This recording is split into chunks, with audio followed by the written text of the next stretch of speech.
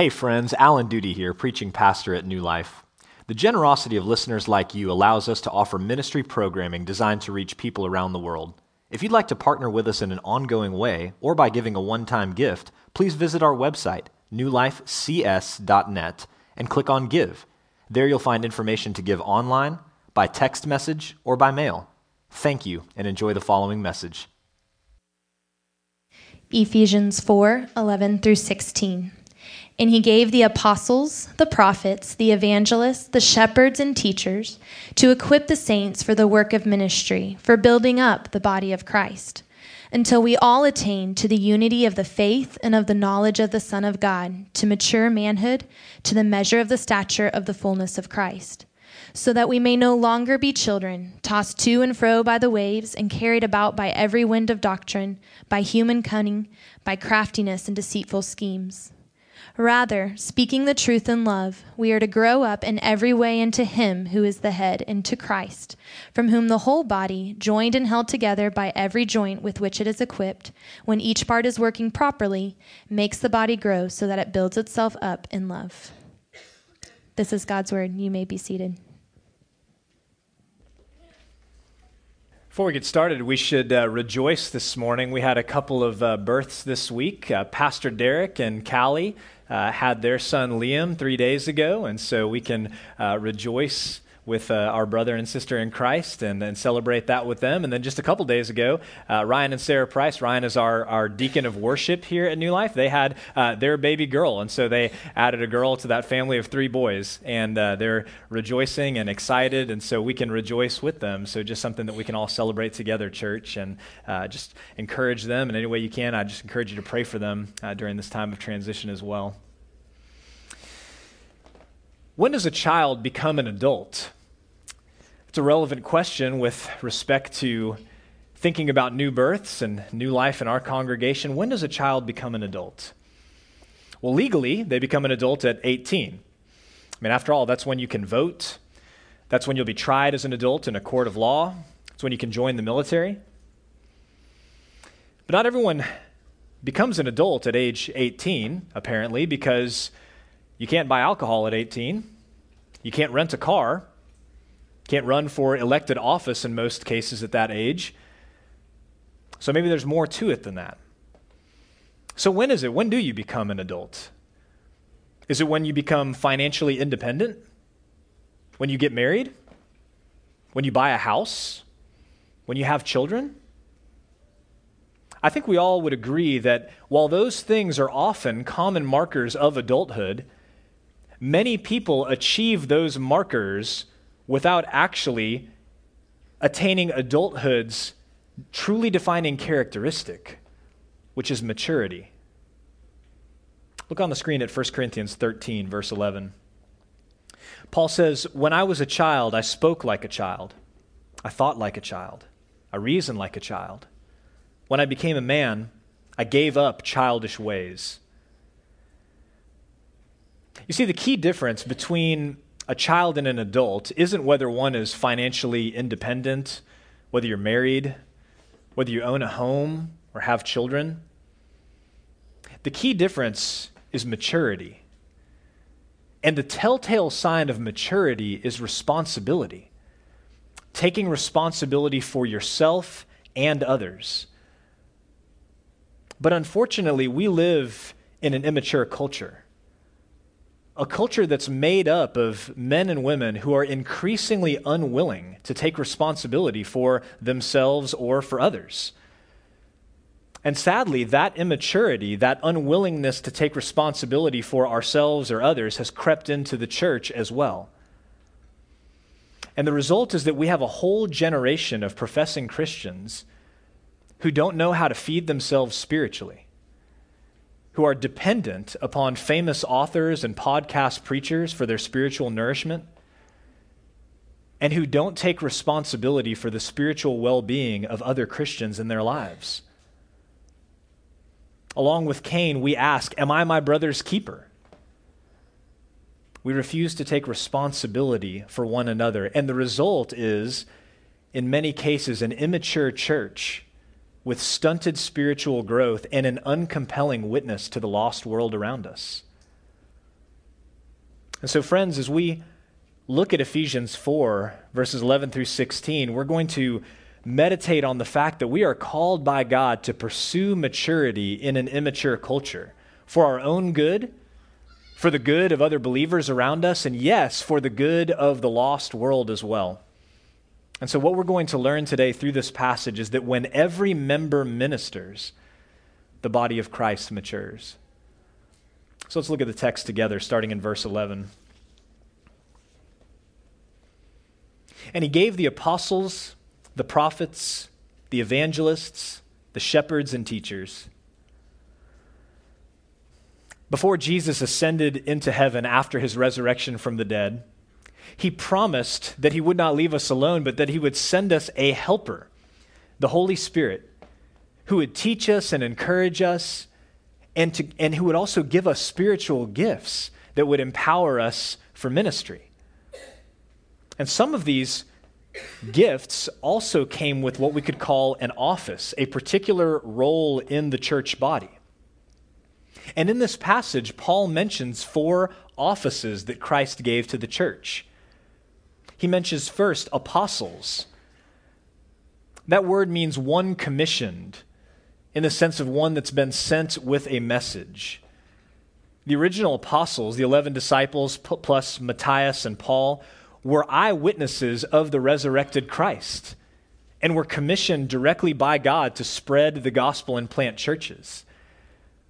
And so in this particular case, we can distinguish between the office and the gifting. Many people today have the gift of apostleship, the gift of being sent out with the message to start new works, to start new churches, to start new missionary endeavors across the world.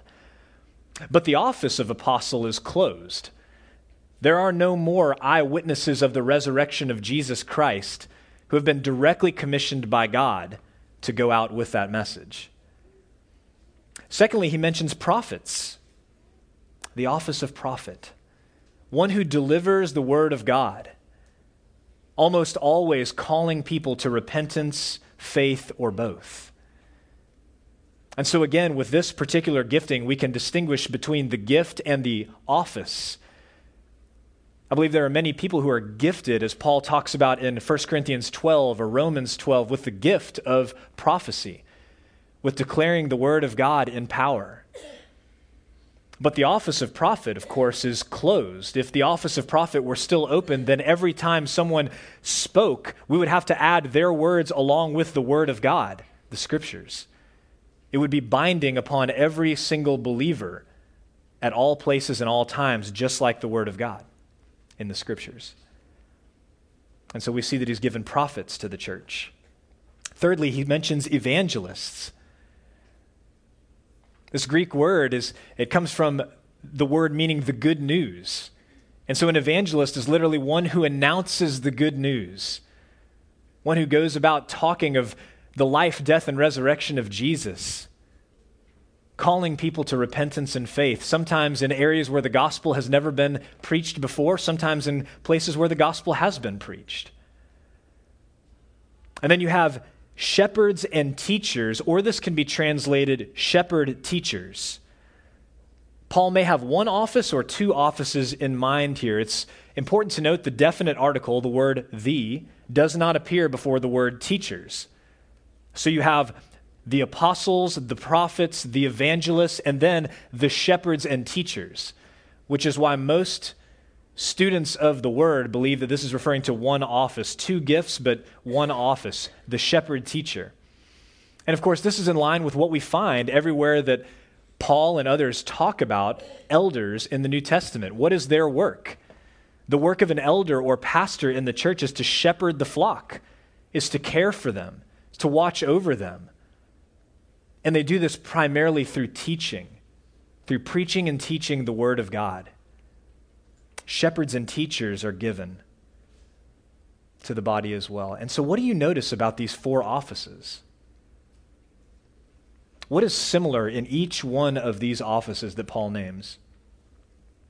All of them are carrying out word-centered ministry. And that makes sense because Christianity is a word-centered faith. God spoke the world into existence with only his word. We see that God calls his people to himself by his word, sometimes directly, as in the case of Moses, as in the case of some of the prophets, sometimes indirectly through evangelists, through apostles, through others. But God calls his people to himself by his word. Then in the New Testament, we read about Jesus of Nazareth. We see that Jesus came to fulfill all the words that God had spoken about the promised Messiah.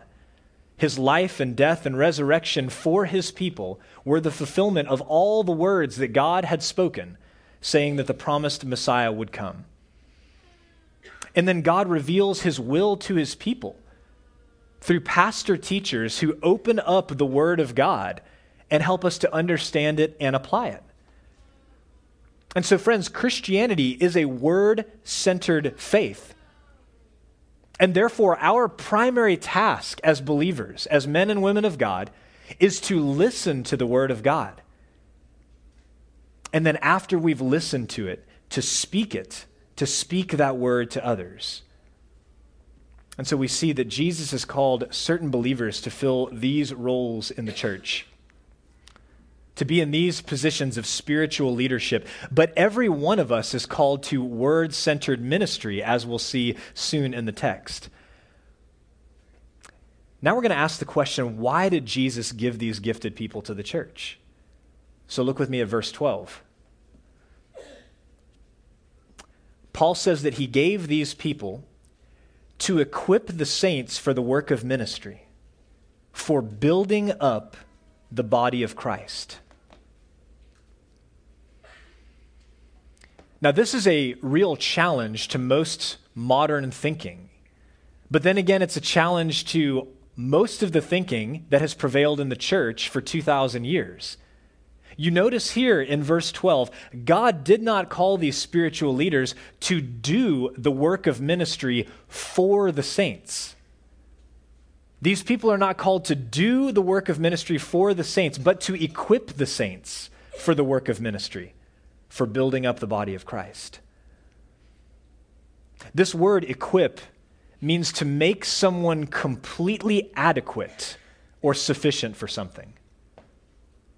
It is, in other words, to give them the training and the tools that they need to complete a task. My grandfather was a carpenter in the greater Houston area. He framed homes in the mid-20th century. And he learned his trade almost 100 years ago in the same way that carpenters learn the trade today. You apprentice with a master carpenter who shows you how to use the tools, who gives you the training that you need to complete any task in building. So once an apprentice has learned all of the tools and has had all of the training that he or she needs, then that person becomes a carpenter, one who is fully equipped for the task of building. And in the same way, God gave his church spiritual leaders to equip the saints for the work of ministry, to give us the training and the tools that we all need to do the task of building up the body of Christ. The church is often described in the New Testament as the body of Christ. And that metaphor makes plenty of sense when you understand why God calls us that. Look on the screen at 1 Corinthians 12. Paul writes, "The eye cannot say to the hand, 'I have no need of you,' nor again the head to the feet, 'I have no need of you.' On the contrary, the parts of the body that seem to be weaker are indispensable. And on those parts of the body that we think less honorable, we bestow the greater honor. And on our unpresentable parts are treated with greater modesty, which our more presentable parts do not require. But God has so composed the body, giving greater honor to the part that lacked it, that there may be no division in the body, but that the members may have the same care for one another. If one member suffers, all suffer together. If one member is honored, all rejoice together." We know that our human bodies are made up of individual parts. Some of those parts are external and obvious. Some of those parts are internal and not obvious. Some of them play a larger role in our body. Some of them play a smaller role. But every part of our body is important. And in the same way, some members of the church play roles that are larger and some play roles that are smaller. Some play roles that are out front and obvious, and others play roles that are more behind the scenes. But in every single case, every single member of the body is important. That's why spiritual leaders must equip all the saints for the work of ministry, for building up the body of Christ. And that's why every single one of us must do our job to do the work of building up the body of Christ. When this is not happening, the body of Christ gets lopsided, like a minion who always skips leg day. You have a situation where spiritual leaders are not equipping the body of Christ or some part of the body of Christ. Or the body of Christ actually is equipped, but the members are not doing the work that they've been called to do in the Scripture. Friends, the New Testament is clear. Every single Christian has been called and gifted by the Holy Spirit to do the work of ministry, to build up the body of Christ.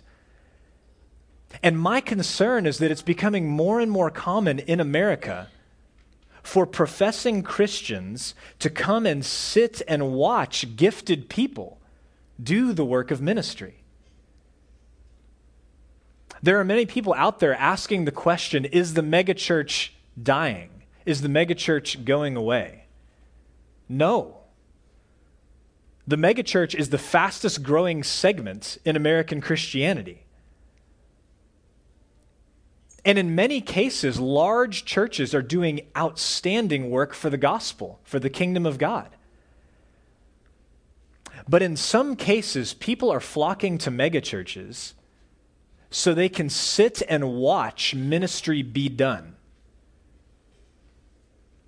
So they can sit under the most gifted preacher or the most gifted worship team and watch, being spectators sitting on the bench as ministry is done for them.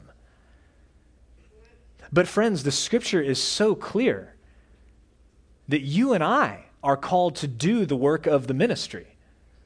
You and I are called to build up the body of Christ. We're not called to simply be spectators who watch other gifted men and women do the work of ministry. Paul wants us to understand that spiritual leaders were given to equip the saints for the work of ministry, but that the work of ministry belongs to every member of the body of Christ. And in verses 13 and 14, Paul is going to share with us God's end goal, the purpose for building up the body. Look at verse 13 now. Until we all attain to the unity of the faith and of the knowledge of the Son of God, to mature manhood, to the measure of the stature of the fullness of Christ, so that we may no longer be children, tossed to and fro by the waves and carried about by every wind of doctrine, by human cunning, by craftiness in deceitful schemes. How long are spiritual leaders to equip the saints for the work of ministry? And how long are the saints to go on building up the body of Christ? Paul says, until we all attain the unity of the faith and knowledge of the Son of God. Until we have reached full maturity, looking like Jesus Christ in every way. So in the church, job security is not a problem for any one of us. Every one of us has an important job to do as long as the body of Christ is not fully unified in the knowledge of the Son of God, as long as the body of Christ has not reached full maturity, looking just like Jesus, every one of us has work to do. If you've read chapters 2 and 3 in the book of Ephesians before, you know that a central theme of those chapters is Christian unity. Paul is making the point that through faith in Christ, both Jews and Gentiles have been reconciled to God. You see, so often in the American church and in the West in general, we think only in individualistic terms. That God came and sent his son Jesus to reconcile us individually to him. Well, that is certainly true. I mean, Paul, after all, says in Galatians 2:20 that Christ loved me and gave himself for me. So yes, it is true that Jesus came for you and for me individually. But it is just as true, and it is even more important, I think, for us to understand that Jesus' life, death, and resurrection did not just achieve unity with God for us individually, it achieved unity with one another horizontally. He came to unify us, to reconcile us not just to himself, but to one another. Jew and Gentile, slave and free, man and woman, rich and poor, all of us, through faith in Jesus' life, death, and resurrection, have been unified to God together and have been unified with one another as well. The issue, of course, is that this is a declared reality. What I mean by that is that God states, through faith in the death and resurrection of Jesus Christ, you all are unified. This is a declared reality. It's similar to justification that we learn about in the Scripture. When we place our faith in Jesus' life, death, and resurrection, we are declared righteous by God. We're not actually made righteous in that moment. All of us know we continue to struggle with sin, continue to struggle with temptation. But we are declared righteous the moment that we place our faith in Jesus. We will be made righteous at a later time. When Jesus returns, we will all be glorified. For now, we are declared righteous. And in the same way, he declares us to be unified right now. But look on the screen at Ephesians 4, the beginning of the chapter. Paul writes this, I, therefore, a prisoner for the Lord, urge you to walk in a manner worthy of the calling to which you have been called, with all humility and gentleness, with patience, bearing with one another in love, eager to maintain the unity of the Spirit in the bond of peace. Did you see what he said there? Eager to maintain the unity of the Spirit in the bond of peace. So in other words, through faith in Christ, we have been unified. That's a declared reality, but it's a reality that has to be maintained. And as we saw in the scripture that we're looking at, verses 11 through 16, it's something that has to be attained as well. You see a picture of this in marriage. We have gone to several weddings this summer, and what happens in a wedding ceremony is that when the couple say their vows aloud before God and to one another, and the officiant pronounces them husband and wife, in that moment, the two have been declared one. There is unity from the moment that they say, I do. But as any married person will tell you, it takes time and patience and effort to attain and maintain that unity that is a declared reality. Just because a husband and wife are declared to be one doesn't mean that they will always act that way. And in the same way, the church, we have been declared one in Christ Jesus, but we have to work to attain and maintain that unity that we have. And so spiritual leaders are to equip the saints for the work of ministry, for building up the body of Christ, until the body is fully mature, until we all look more and more and then finally fully like Jesus. Now, friends, this task has always been difficult. 2,000 years of Christian history, this has always been hard, but it's even harder today. And it's harder today because you and I are called to pursue maturity in an immature culture. God calls us to put away childish things and to take responsibility for ourselves and for others. But in our culture, freedom from responsibility is idolized. I just read recently that 46% of video game players are over the age of 36. 46% of video game players are over the age of 36. They are old enough to run for president of the United States.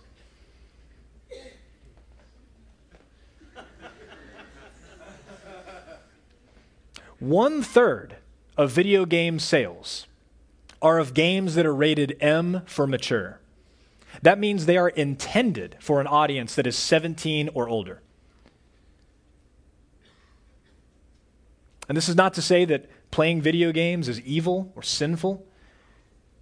Simply to point out the reality that our culture idolizes freedom from responsibility. And the number of adult men in particular that spend hours per day playing video games is symptomatic of that reality. God calls us to honor and respect our elders. But in our culture, youth is idolized. Instead of honoring older men and women, regarding their wisdom and experience, we push them aside. We push them out of careers in the business world. We push them out of politics. We push them out of our homes. We even push them out of the church. We live in a culture where youth is idolized. God calls us to be self-controlled, especially with our words. But in our culture, freedom of expression is idolized. We live in a culture where grown men and women believe it is not only their right to vent about whatever they want to on social media, but almost that it's their responsibility to do so. As though the rest of the world wants and needs to know what we think about every single thing. So much of it qualifies biblically as slander. You look up slander, do a study on what that is in Scripture, and you read the posts on social media, that's what you've got. Men and women posting content that is specifically designed not to build up but to tear down. Paul says that our words should give grace to those who hear. That's the opposite of what we see on social media. God calls us to unity in the midst of diversity. But in our culture, unanimity is idolized. And so the message that we hear in our culture is, you either agree with me or you're on the wrong side of history. If you won't change your mind, you have to be silenced. If you won't be silenced, you have to be shamed. If you won't be shamed, you have to be fined or jailed. That's the progression that you see in our culture. And all of these things are pointing to a culture that is increasingly immature. A culture filled with metaphorical children who are tossed to and fro by the waves, blown about by every wind of doctrine, whether theological or otherwise.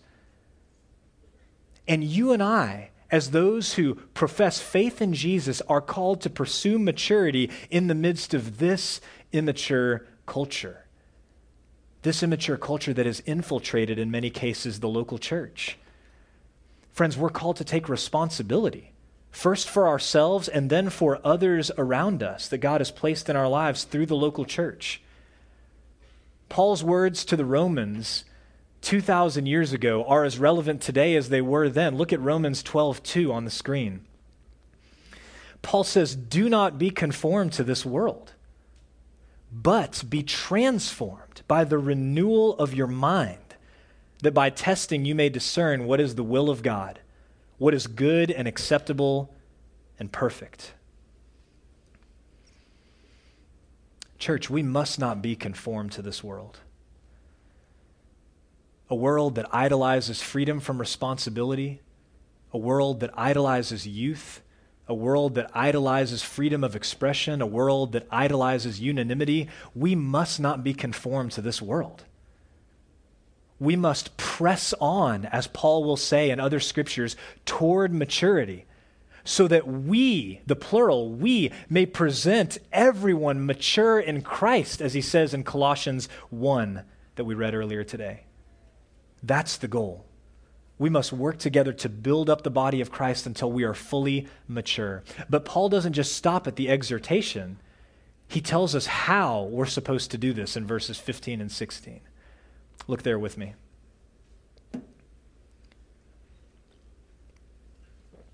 Rather, speaking the truth in love, we are to grow up in every way into him who is the head, into Christ, from whom the whole body, joined and held together by every joint with which it is equipped, when each part is working properly, makes the body grow so that it builds itself up in love.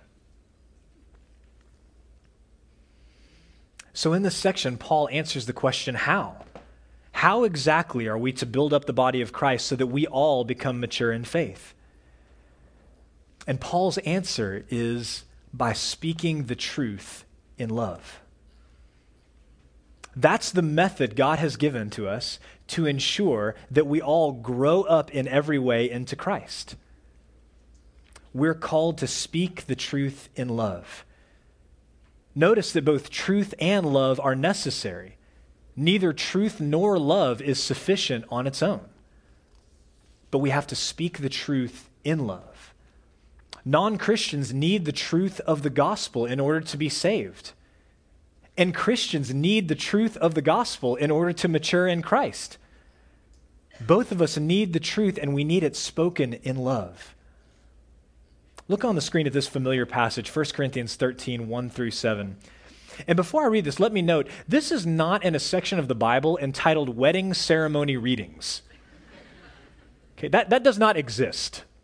It is noteworthy that this passage that many of us are very familiar with, even if this is your first Sunday in a worship service ever, you've probably heard some of these words before. We're so familiar with this, it occurs in a context of 3 chapters where Paul is talking about nothing else than using our spiritual gifts to build up the body of Christ.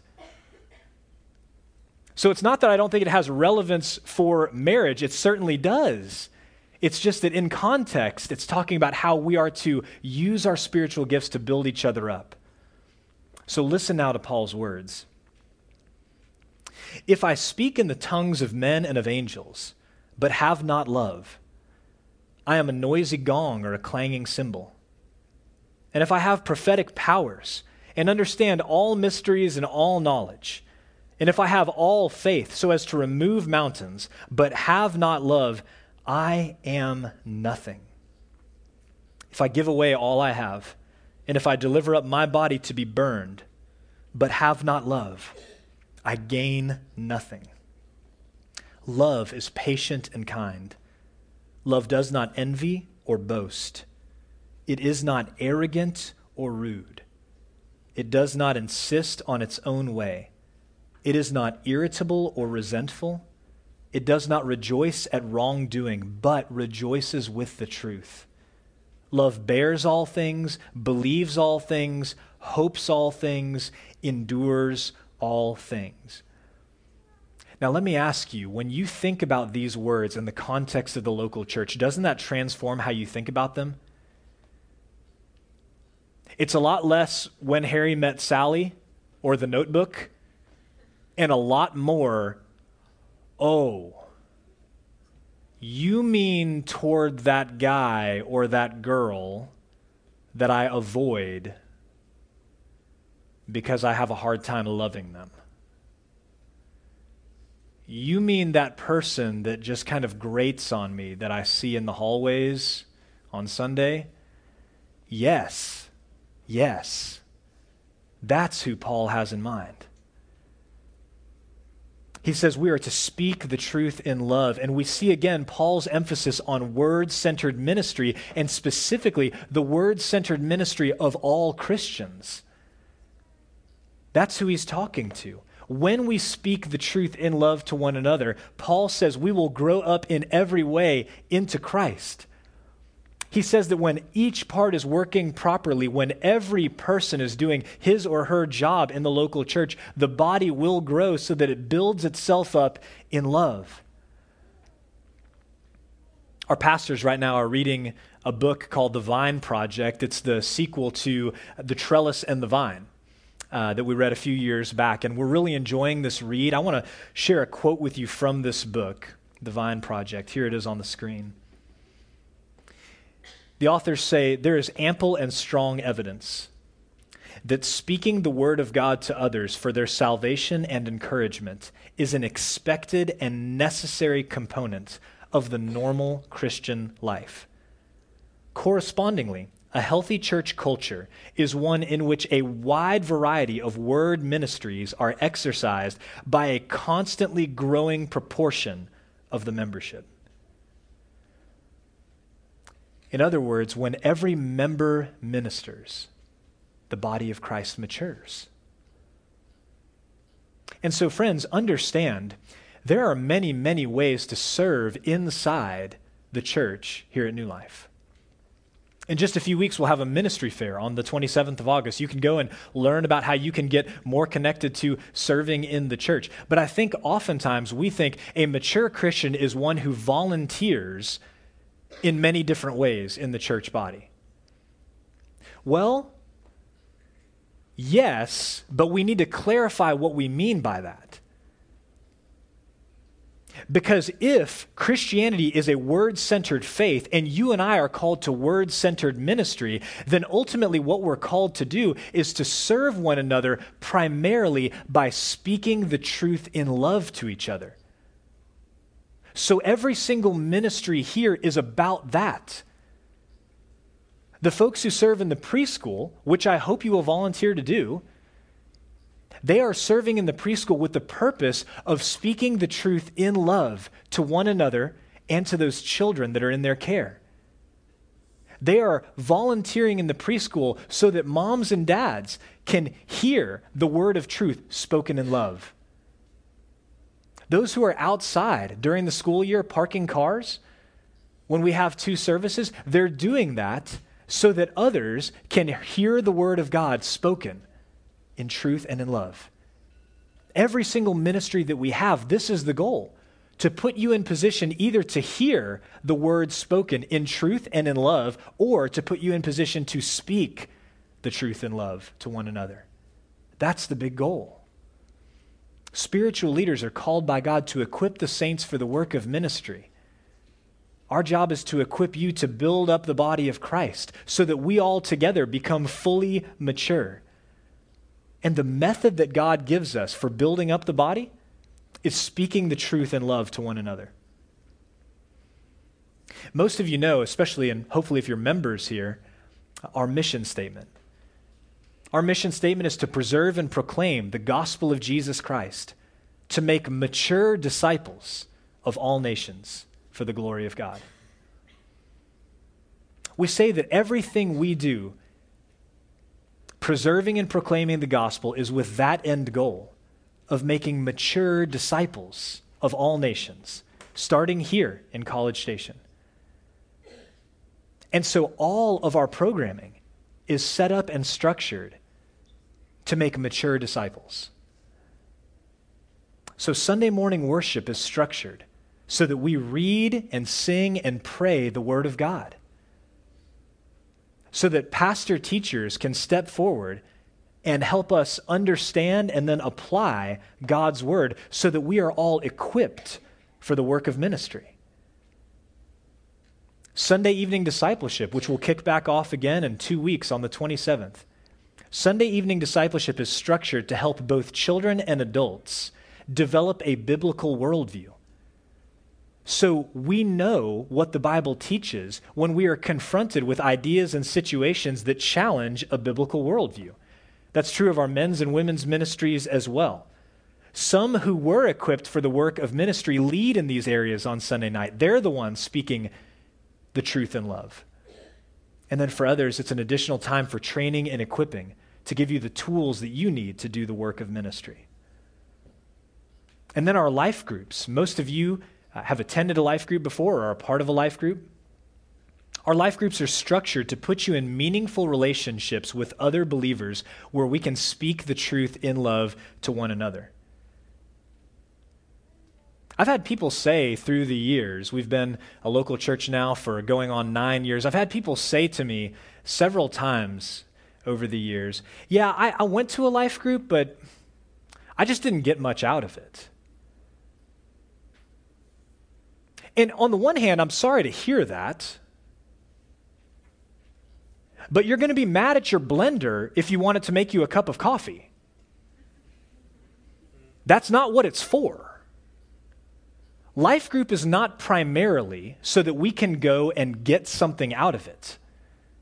Life group is primarily to put you in meaningful relationships with others so that you can speak the truth in love to other believers, or so that you can speak the truth in love to non-Christians who have joined the gathering that night. It's to give you an opportunity to take responsibility for other Christians in your life and to help them mature. That's the purpose of life group. And so, friends, in God's wisdom, the way that we make mature disciples can't be boiled down to taking a few classes or participating in a certain process. In God's wisdom, making mature disciples is the result of spiritual leaders equipping the saints for the work of ministry, for building up the body of Christ. And then when those saints go and speak the truth in love to one another. I love processes. I love systems and structures. I love A plus B equals C outcomes. I love all of those things. But friends, the process of becoming a mature disciple cannot be boiled down to something like that. It isn't a clean and linear and straightforward process. The process of becoming a mature disciple is nonlinear. The process of becoming a mature disciple is messy. If you read the New Testament, the disciples did not go on a linear path from meeting Jesus to becoming a mature disciple. In God's wisdom, the way that mature disciples are made is when you and I take responsibility for each other and speak the truth in love. When every member ministers, the body of Christ matures. Let's pray.